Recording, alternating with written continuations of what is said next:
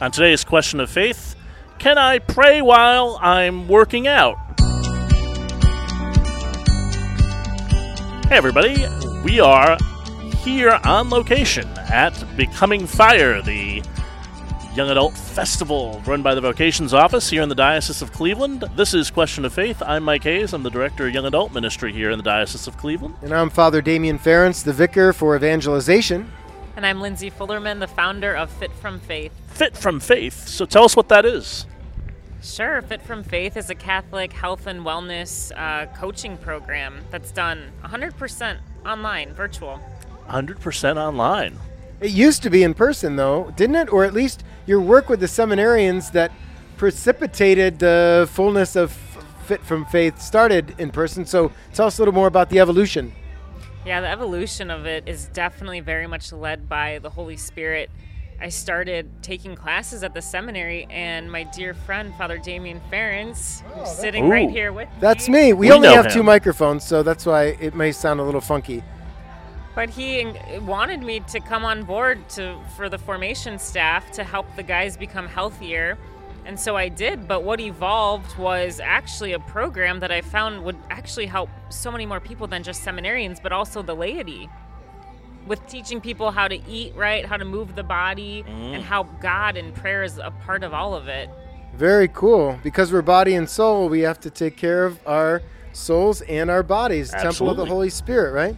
Right, because the Catechism even tells us that we're, called to bodily flourishing and to flourish spiritually. So we can't just flourish in one area, but we're called actually as Catholics to flourish in both, because body and soul cannot be separated until death. That's right. So when I used to be the director of human formation, which is what Father Pat is now, that's when we brought Lindsay on board, right, so that she could talk to the guys about health and fitness and nutrition and incorporate that into their spiritual lives so they have a more holistic approach to priestly formation. So that's awesome. It's great to have you here. And it's interesting because priests are notoriously unhealthy. I mean, I've been in many a rectory, and guys are having all kinds of health problems. So thanks for doing that. Keeping guys healthy is a good thing. Of course, I'm trying. I say I'll always have a job. Well, and it can be part of the reason I want to speak to that too. We could have a whole other show on that. But priests can get very busy and overwhelmed, and then at the end of the day, you just want some comfort. So some ice cream or something to drink or a Big Mac or whatever it's going to be. I resemble that remark, so I'm good. We could go on right there. I could use Lindsay right now. So I told Mike and I were trying to figure out when we were going to record this thing, and I told him I had an appointment, and I told him a little later my appointment was with the pool out back this afternoon. So I did 30 minutes elapsed because I try to pray every day and exercise every day, and if I don't, I get ornery. So exactly, I don't exercise every day, so that's just bad on me.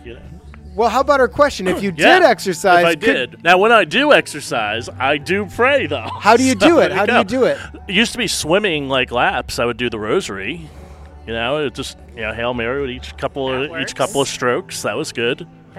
That's great. I think so many people sort of think prayer and working out is a separate thing, but working out is, or it can be, a prayer in of itself.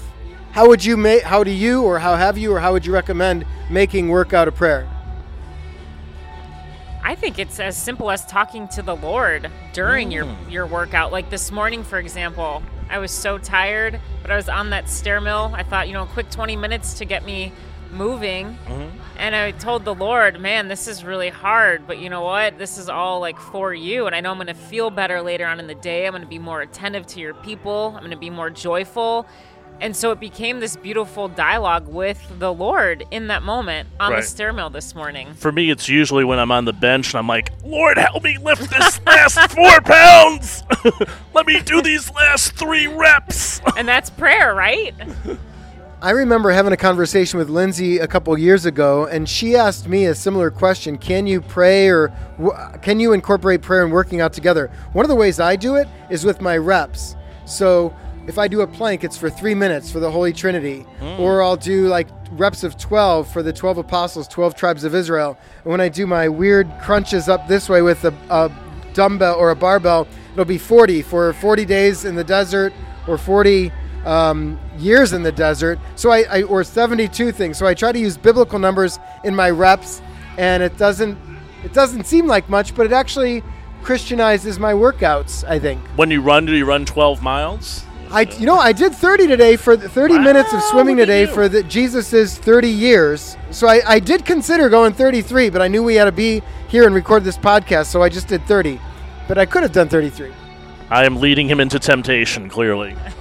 I like how we both managed to get in a workout today. Like, even though we had so much to do with planning this event, Father Damien got in 30 quick minutes. I got in 20 minutes on the stair mill. I got a half an hour walk in, so there we go. See? Like, it doesn't need to be an hour or 2 hours in the gym in order to be effective. For sure. And so how did you get into exercise, and how did you eventually link into prayer? You started to talk a little bit about it earlier with Father D, but how did that all come about? Yeah, I think I've always been athletic since I played sports since middle school, so 7th grade. And then it was really just through after high school, not playing college sports, Sure. just through intramurals, where I needed to continue. I needed that outlet because of how impactful it was for me in athletics. And I think athletics taught me the discipline and the commitment and sort of creating that time for it. And that transferred over into real life habits and hobbies. And where did the prayer come in for you? Like, is there one moment of conversion for you, or was was prayer an always thing, or did that happen later? Life is always for me one big lifelong conversion.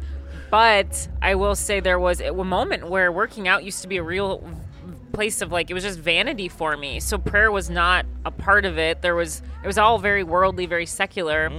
But then I got to a point where it was just begging the Lord to purify that desire.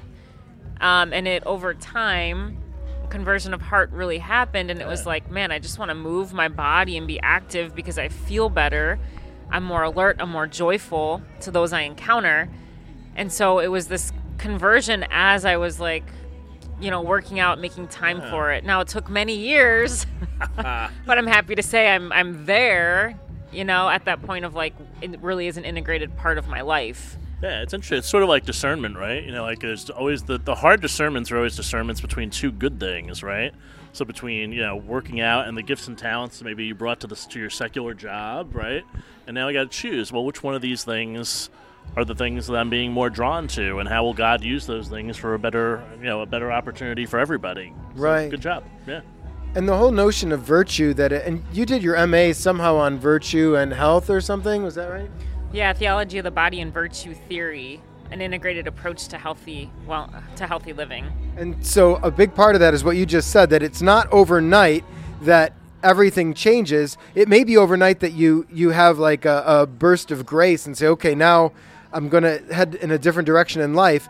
But it takes a lot of discipline and time to create new habits to get to a point where you actually enjoy eating healthy or enjoy exercising, because once you have those habits and steer off them, you may miss them or not feel as good, huh? Yeah, I think we have a mindset of all or nothing. At least a lot of the men, seminarians, and the laity that I work with, it's a mindset of all or nothing when it comes to health and wellness. Like, either I'm in it or I'm off of it. Where virtue, as Catholics, it's what we're called to, right? The virtuous life. And that takes this consistency of practicing good habits in order for it to become a real way of life. And so if we can adopt that mindset as Catholics, okay, a little at a time, I'm going to keep practicing this. Even if I fall, I'm going to get back up and keep working at it. I think we'd see a healthier church. Yeah. I was thinking in terms of sin and grace, oftentimes when somebody has a fall, they can then turn in on themselves and then beat themselves up and then get stuck, rather than realizing, no, the Lord's good. He's forgiven. He's merciful. When we sin, we can, go to confession, ask for forgiveness, and then move on and keep going. But it's hard to do that because what sin does by its nature, it turns us in on ourselves and away from God, huh? Yeah, it does. And I think it's true for healthy living. It's when we fall, we tend to stay stuck in that space of falling and failure, and we feel shameful because we've let ourselves down. And the Lord is in that, and he's saying, no, get back up, keep going. I will make you new. You're becoming a healthier new creation. So just get back up and keep going. Yeah. We forget that bad habits are habits, right? We talk about good habits and bad habits all the time. We forget that, not only are bad habits hard to break, but good habits are hard to develop. right? You know? You have to think about, okay, I'm 36, right? So think of all of those years that I was formed with unhealthy habits. That's right. So it's going to take time to undo them. It's not going to be an overnight, easy fix. Right. And we don't need to be fixed. We just have to let love into these parts of our heart that need it. Yeah, healing more than fixing, I think. And that's what Fit from Faith is all about healing and looking at how we've been formed to eat, how to move our bodies, how do we view our bodies, are we connected to our bodies, and looking at what does Christ say and how do we adopt a real Catholic perspective on our health. Yeah. All right. So if I'm just starting out and I want to get healthier, what are some of the first steps I should take? What would you advise? The first step I always start with is mindfulness. So I'll give you a hint. The first habit with Fit from Faith is eat just enough. So that's where I have people start. Because we go through society, everything is so social. Everything involves food and drink. And if we just became more mindful with how we approached food, especially when we're out at gatherings, I think we would see a shift in terms of like a healthier church. For sure. Sounds good. And then what about the exercise part? Like, how would you start there? I always tell people two things. What is it that you enjoy doing? Or I ask people, what is it that you enjoy doing? And then how long can you realistically do that for? Right? So we don't want to start off like 7 days a week in the gym because more often than not, you'll fail. So we start slow. So if that's 2 days a week and you enjoy biking, we're going to start right there. You go do that. You make that a habit. That could take 4 weeks. Right. And then we increase that over time because we want to develop a real plan that's going to work for a long time, not just for a quick fix. Right. We talked about that in addiction studies, right? 30 days to change the habit. Yeah. So we want to give ourselves a lot of grace as we work to form healthier habits because we didn't form unhealthy habits overnight. And that's not coincidental that Lent is 40 days, and it's enough time to create some new habits in the spiritual life. So one of the things I just love about being Catholic is how the spiritual and human are constantly coming together.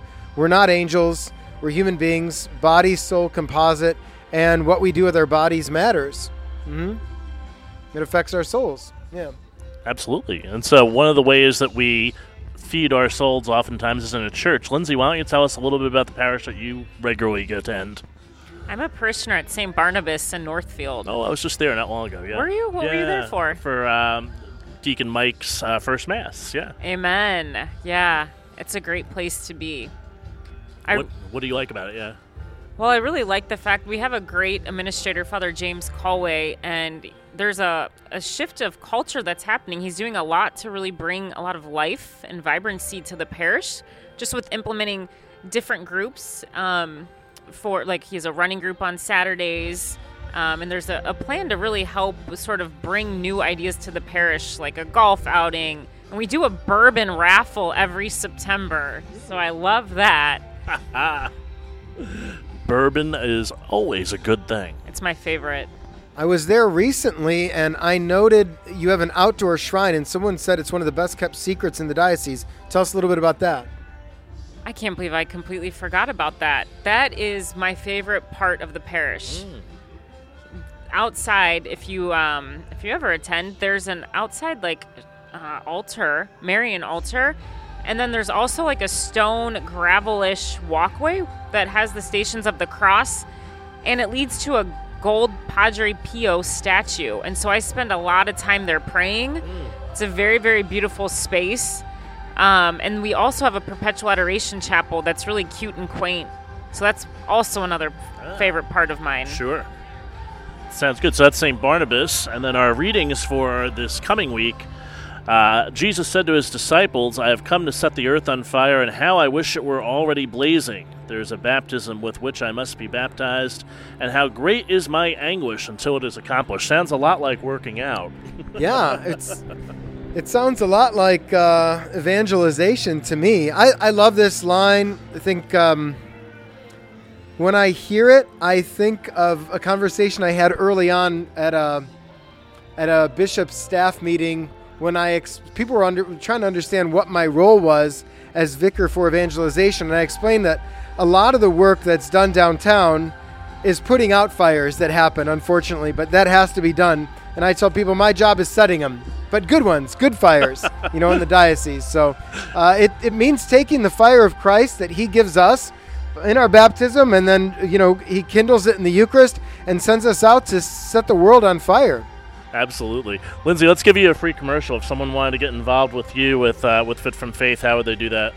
Yeah, check out the website at www.fitfromfaith.com. And starting August 17th, I am launching open enrollment, so you can sign up for the Fit from Faith program whenever you'd like. You don't have to wait anymore for a fall or spring cohort to kick off. So check out the website for more information. Sounds good.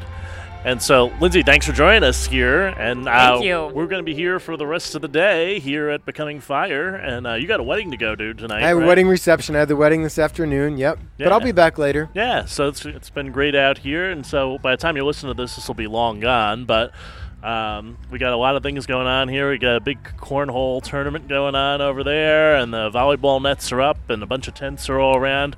We're getting ready for Mass with the Bishop. So we'll have a whole lot more next time here on Question of Faith.